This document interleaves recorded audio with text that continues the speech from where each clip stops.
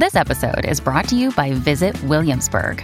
In Williamsburg, Virginia, there's never too much of a good thing. Whether you're a foodie, a golfer, a history buff, a shopaholic, an outdoor enthusiast, or a thrill seeker, you'll find what you came for here and more. So ask yourself, what is it you want? Discover Williamsburg and plan your trip at visitwilliamsburg.com. Hey, it's Ryan Reynolds, and I'm here with Keith, co-star of my upcoming film, If, only in theaters May 17th. Do you want to tell people the big news? All right, I'll do it. Sign up now and you'll get unlimited for $15 a month and 6 months of Paramount Plus Essential Plan on us. MintMobile.com/switch. Upfront payment of $45 equivalent to $15 per month. Unlimited over 40 gigabytes per month. Face lower speeds. Videos at 480p. Active Mint customers by 531.24 get 6 months of Paramount Plus Essential Plan. Auto renews after 6 months. Offer ends May 31st, 2024. Separate Paramount Plus registration required. Terms and conditions apply if rated PG. This is Optimal Living Daily, episode 278, How to Travel with a Friend Without Strangling Them, by Kristen Wong of thewildwong.com. Get ready to maximize your potential with Optimal Living Daily, the podcast that brings you the best in personal development and productivity every day of the week. Your optimal life awaits. Now here's your host, Justin Malik.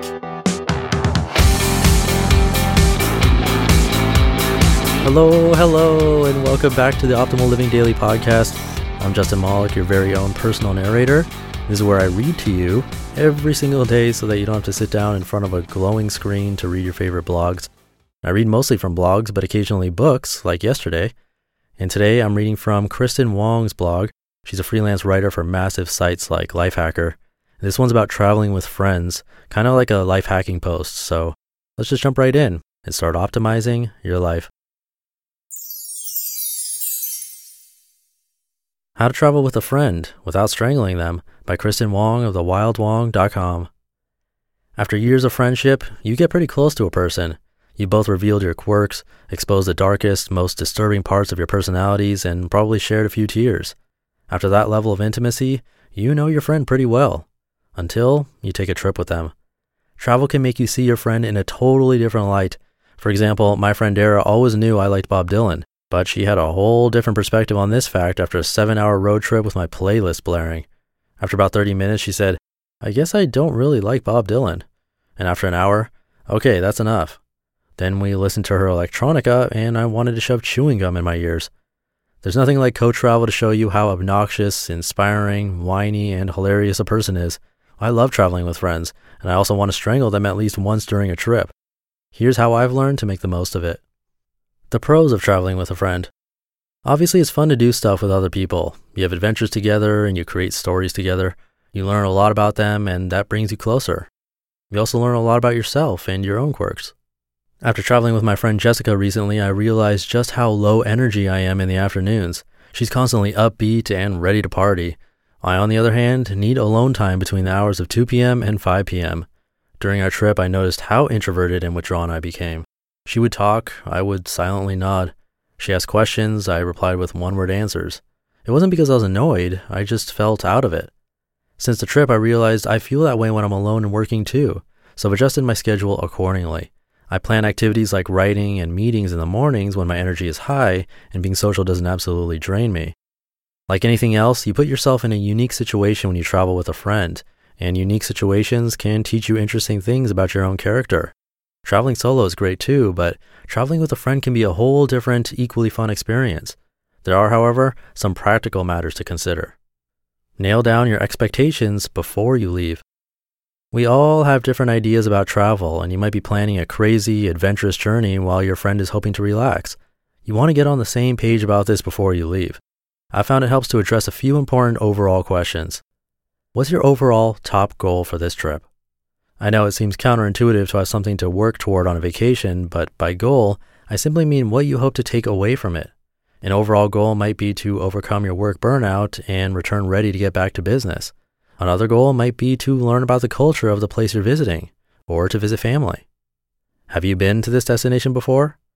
When I traveled to Bogota with one of my best friends years ago, we weren't just exploring a beautiful South American city, we were also visiting his old stomping grounds. That might not seem important, but it has an impact on the tone of the trip.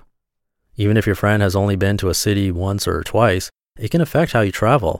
They might not want to do things they've already done. They may know of even better things to do. Or if you've been there and they haven't, You might have to learn to be patient with them as they get the touristy stuff out of the way. Either way, it helps to know each other's history with the place you're visiting. What must-do activities are on your list? Maybe you want to spend a day doing nothing but sipping pina coladas on the beach. Maybe your friend wants to go ziplining in the rainforest. When you know what specific activities to expect, you can plan accordingly and maybe even opt out of some of them. Of course, you also want to figure out other practical details like where you'll stay and who will drive if you're taking a road trip. Many of these details are money related. Talk about money. It can be awkward to talk about the money. Not talking about it though just increases the likelihood that you'll have problems later. Sadly, I didn't talk to one of my closest friends for almost a year because of a money issue we had after a trip together. The issue could have easily been avoided with a detailed conversation beforehand. Some questions to ponder. Who will pay for gas? How will you split the cost of the hotel? How much do planned activities cost, and can both parties afford those activities? How much do you expect to spend on restaurants? If you run into conflicts, it's a lot easier to resolve them before you spend the money. Schedule time apart. Absence makes the heart grow fonder, and it's also a useful tool for not strangling your friends to death. Spending time with your friends is great, but if you're an introvert, chances are you need time to yourself too. Even when I travel with my soon-to-be husband, we both take some time to ourselves to explore. This is particularly useful if you both want to do things that the other person doesn't necessarily want to do. When I teased the idea of paragliding, Jessica said, "Cool, I'll wait for you here." Many of us need time to nap or just recharge, and it's always easier to do that when you're alone. Just make sure to address this, if possible, before you leave. That way, your friend doesn't worry she's annoying you, and/or you can nip her dreams of spending every waking moment together in the bud. Along the same lines, it's okay to see other people too. Hanging out with a third party, together or on your own, creates a new, fun dynamic. If you're getting on each other's nerves, bringing in another friend can diffuse the situation too. Finally, it helps to break the ice from the beginning. I always address the fact that we're probably going to want to strangle each other by the end of the trip, and my friend and I have a good laugh, but deep down we're both like, it's true though. And you know what? It often is. Strong friendships, however, are built on those moments, when you can be completely annoyed by a person and still want them in your life forever and ever. Do you travel with friends? How do you keep things cool? You just listened to the post titled How to Travel with a Friend Without Strangling Them by Kristen Wong of thewildwong.com. When you need mealtime inspiration, it's worth shopping Kroger, where you'll find over 30,000 mouth-watering choices that excite your inner foodie. And no matter what tasty choice you make, you'll enjoy our everyday low prices, plus extra ways to save, like digital coupons worth over $600 each week. You can also save up to $1 off per gallon at the pump with fuel points. More savings and more inspiring flavors make shopping Kroger worth it every time. Kroger, fresh for everyone. Fuel restrictions apply.